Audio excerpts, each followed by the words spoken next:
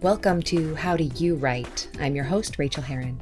On this podcast, I talk to authors about how they write, what their process is, and how their lives fit together. I'll keep each episode short so you can get back to writing.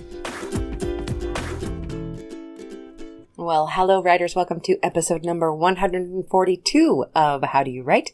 I'm Rachel Herron. So happy that you're with me today.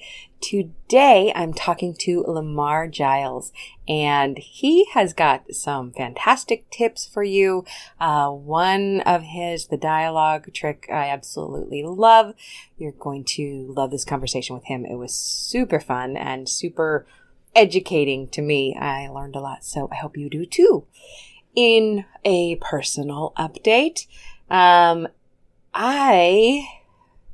you know how I am on this show. I tell y'all the truth.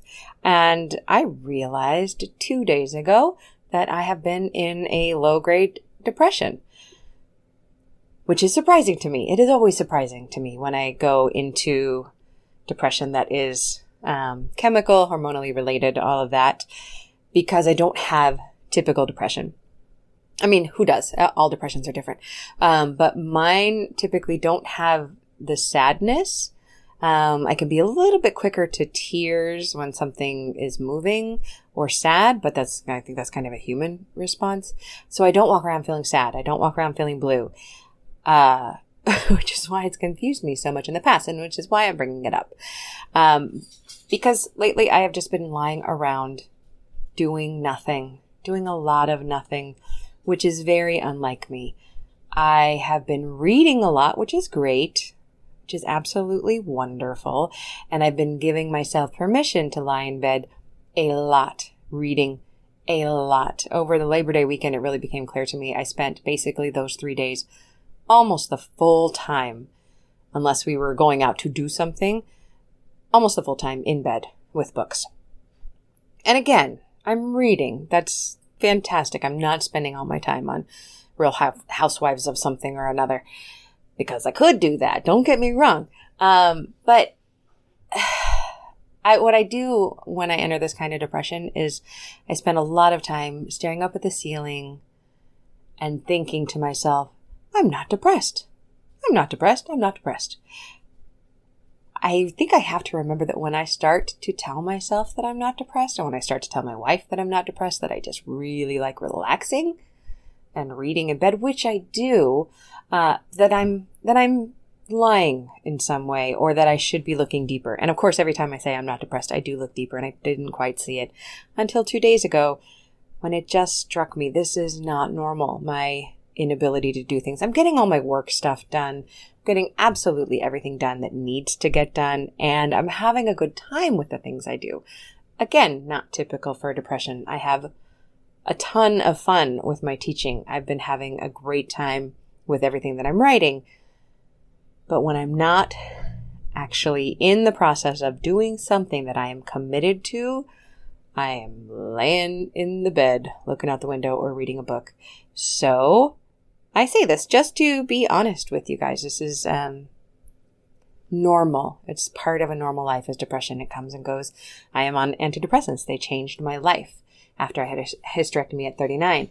Because hormones, especially for women, for all people, but especially for women, are really part of the whole emotional stability in the mix. So I am getting my medications, my medication, I'm just on one, adjusted, and that'll be good. And I'm taking care of myself. And it was almost a relief to realize that I was depressed instead of just lazy, which of course I was telling myself I was beating myself up for that and feeling even worse.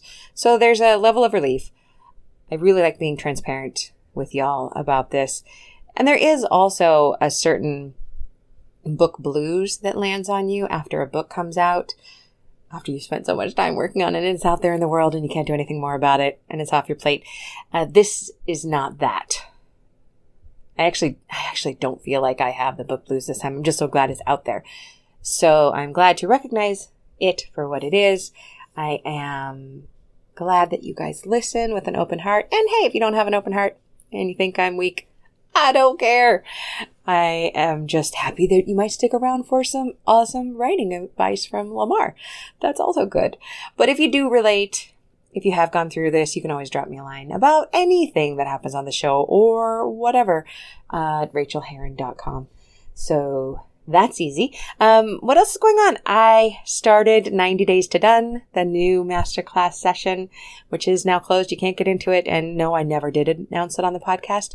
I just announced it in my Slack channels, and that class goes like that. As soon as it's open, it's closed. I take 12 people. We work our way through writing a first draft in 3 months. Last time I was going to do it with them, but I had some publication stuff that I had to do, some revisions, so I wasn't able to. This time, I'm really hoping that I also get to write a novel in 90 days. It is the most fun class I teach. It even beats out my memoir class now. I have to say, I love this 90 Days to Done, and we just started today, and everybody who's in the class is awesome, and it's going to be so fun. And if you're sitting there wondering how you can get into the next session, you can go to rachelherron.com/90 days to done. That's 90 days TO done. And there's a sign up here to be notified of the next class, and I'll notify you first, even before the Slack people.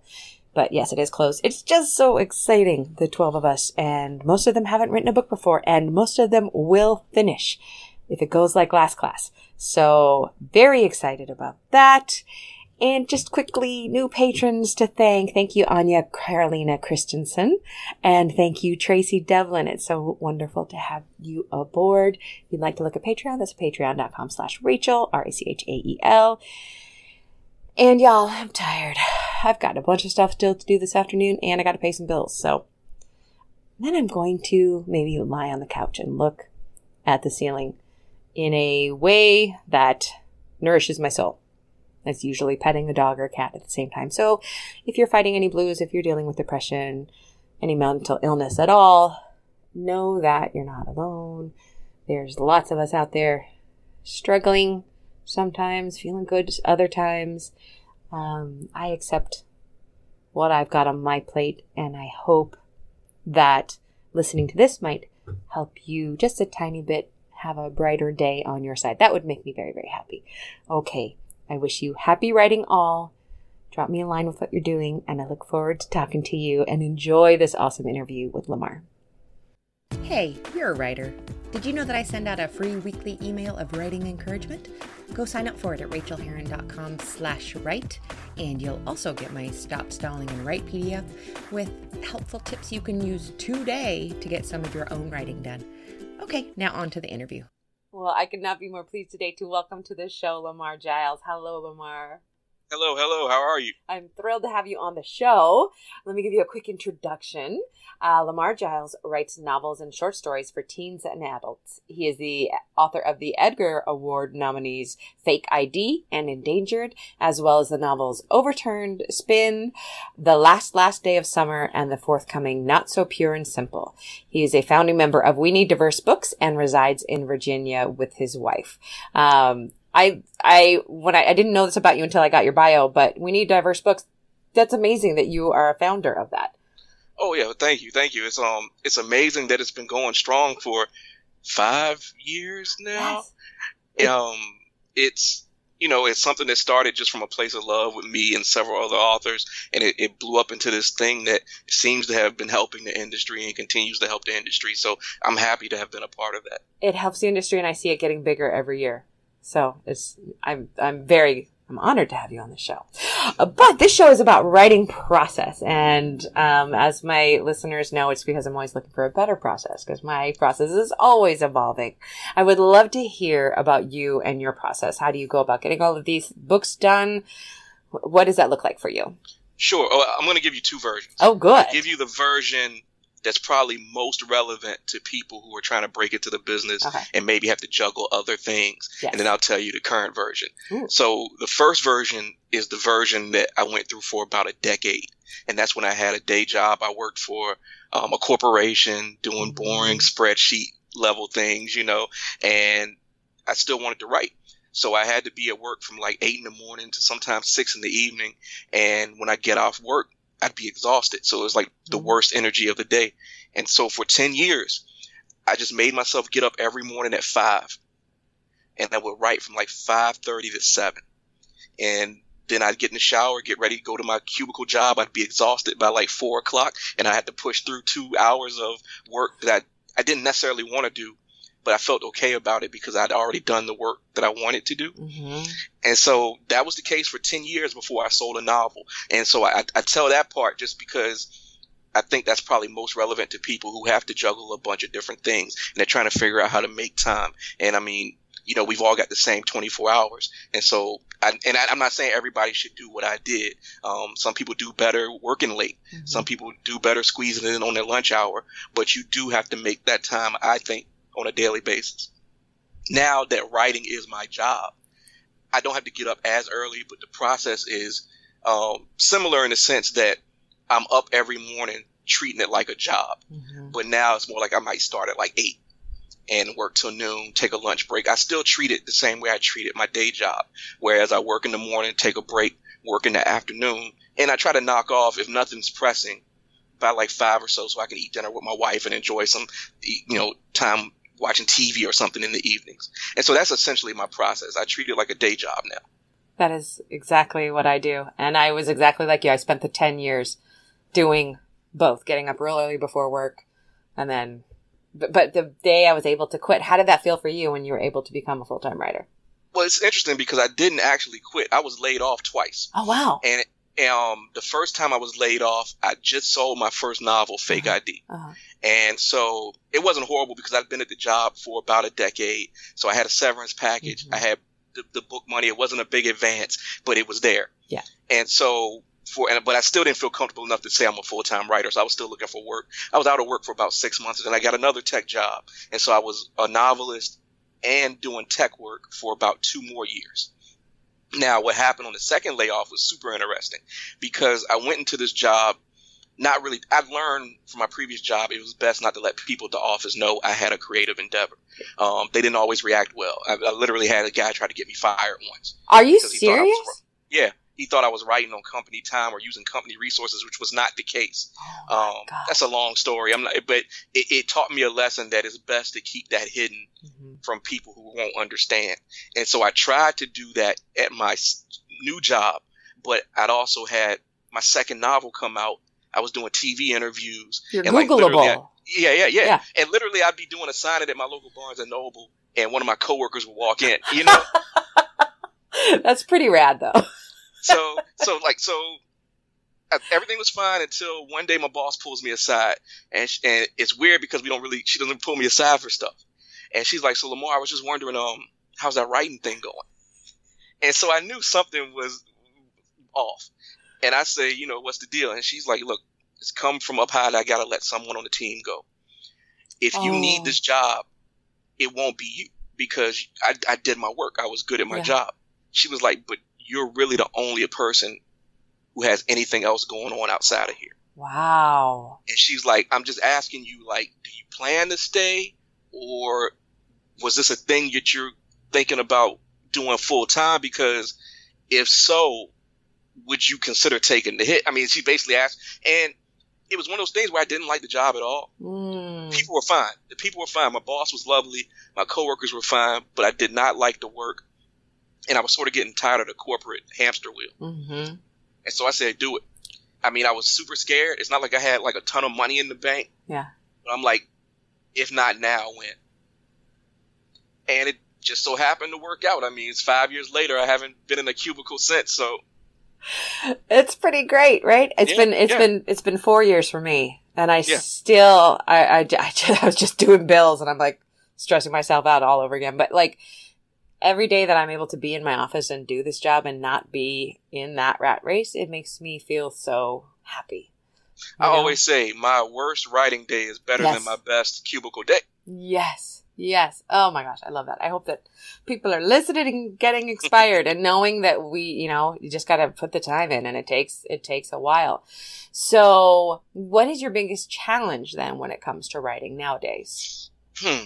The struggle to not repeat myself. Yeah. Because I found like sometimes you'll get an idea and you'll think like, man, it's super original. And then I'll think, wait a minute. And I'll go and look back at something I wrote like I already did that. And so it's like this struggle to not go to the same well all the time. And the way I've sort of been switching it up is to try different genres, which that's also scary because I think I'm pretty good at writing a mystery or a thriller. And so now that I'm writing like middle grade fantasy, I may do some young adult fantasy. I'm got the contemporary coming of age story coming out. I'm feeling what I guess the proper word is doubt. I'm going to use my dictionary and my vocabulary and say that I guess doubt is the biggest challenge. Yeah. Would you agree, though, that we always go back to a similar well in terms of core story? Because I do. I also dabble in genres, but I always go back to that core story of chosen family and hope and no matter what. Yeah, I agree. I think you do tend to go back to similar themes. I tend to write about identity a lot. Who are you really, and particularly in crisis? So I think there's something to that. That's so interesting. Okay, so what is your biggest joy then? I mean, I get to make up stuff for a living. I mean, like, and it's like, it's a fun job, and I'm not struggling anymore. It's like I've reached a point in my career where things are okay. It's not like I'm rich, but it's like I'm doing as well or better as I did when I was a corporate guy.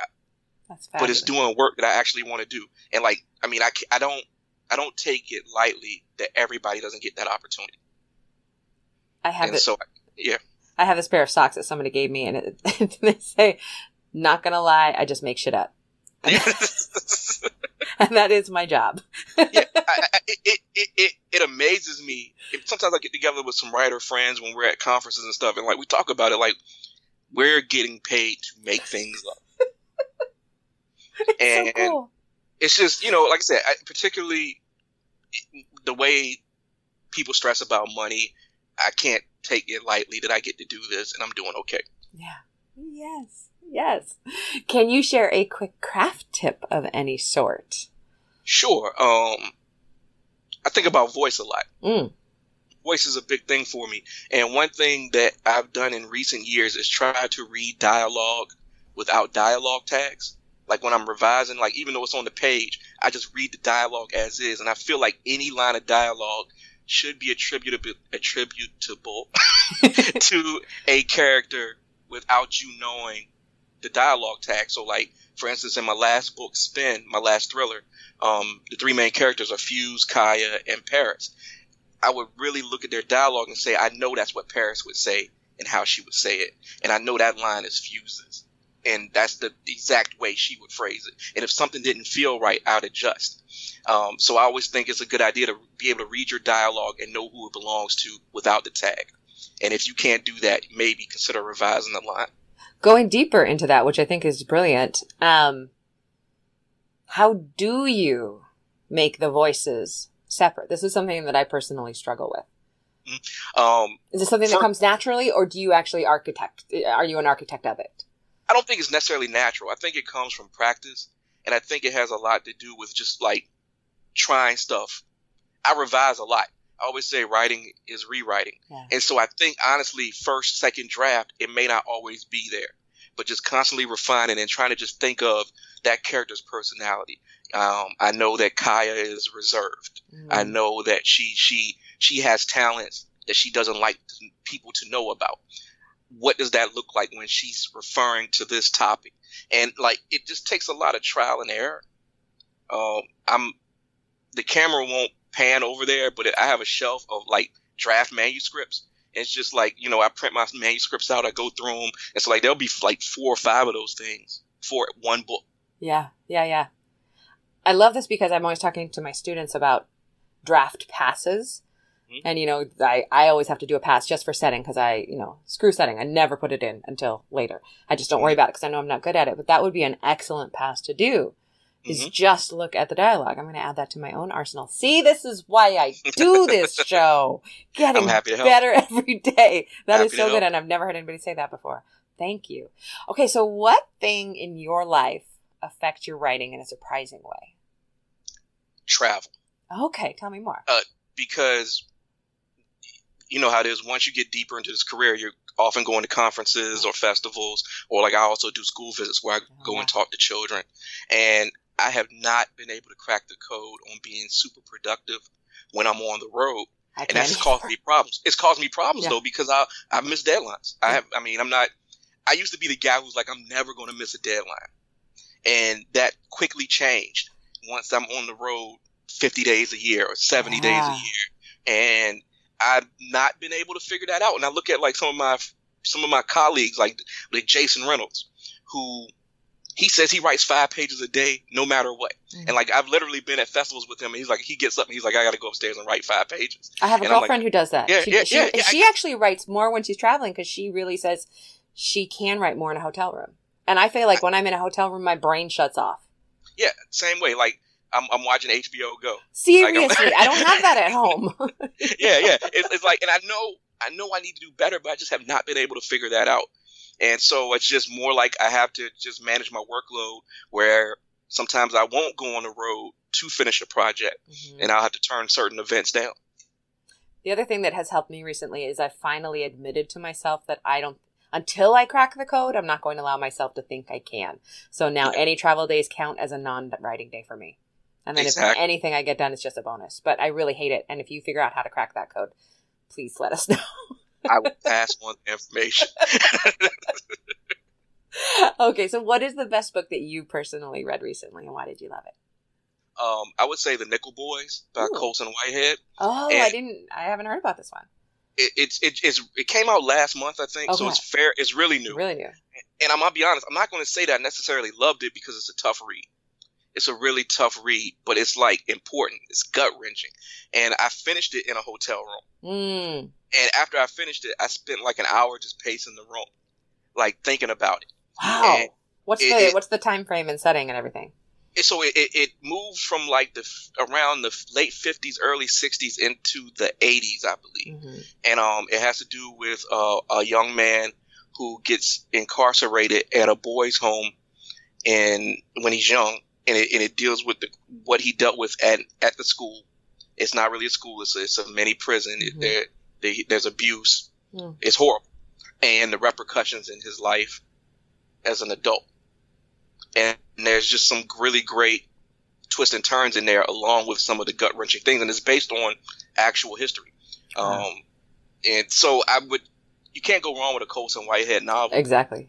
And that one just blew me away. I think we're going to hear much more about it. I mean, it feels like one of those books that might win the National Book Award. I love the image of you pacing the hotel room, thinking about it afterwards. That's when you know. There have been a couple of books in my life where I turn the last page and I sit there and stare at the last page or the blank screen on the Kindle, and then I flip to the front and I start it again to try to figure out what happened. And it sounds like it might be one of those books. This is definitely one of those. I haven't been able to brace myself to reread it. Yeah. But I felt like sort of just hollowed out afterwards. It's a powerful, powerful book, particularly when you know something like that probably really happened to somebody. Yes. That's going straight to the top of my TBR pile. Thank you very much. Speaking of TBR piles, tell us about your latest book. Tell us a little bit about it. Tell us where we can find you, all of that. Okay, so my latest book is The Last Day of Summer. That came out in April. It's a gorgeous looking book, too. I don't have it yet, but it's so beautiful. It's about Otto and Sheed, who are sort of like the supernatural detectives in their southern town. And on the last day of summer, they want more time for adventure, and they get tricked into freezing time with a magic camera. And so they have to figure out how to undo that before everything gets stuck forever. They meet some really fun and funny characters along the way. It was inspired by the Phantom Toll Booth, so there's a lot of wordplay in there. Okay, because I never asked this question, but because I think it's so irritating, but I was going to say, where did you get that idea? Yeah, It totally came from the Phantom Toll Booth, the way just idioms are used. And so I use a lot of time idioms in the last day of summer. They become people. And they're very true to their name, and it causes a lot of problems for the boys. What age group is this for? This is a middle grade book, so I would say anywhere from 8 to 12. But if you're a kid at heart, I'd say you can still read it. I'm a kid at heart, so what I'm going to do is buy it and then give it to my 11-year-old nephew, who is the biggest fan of wordplay as well, as is my wife. That we'll all share it. So, awesome. And where can we find you? I'm at lamargiles.com.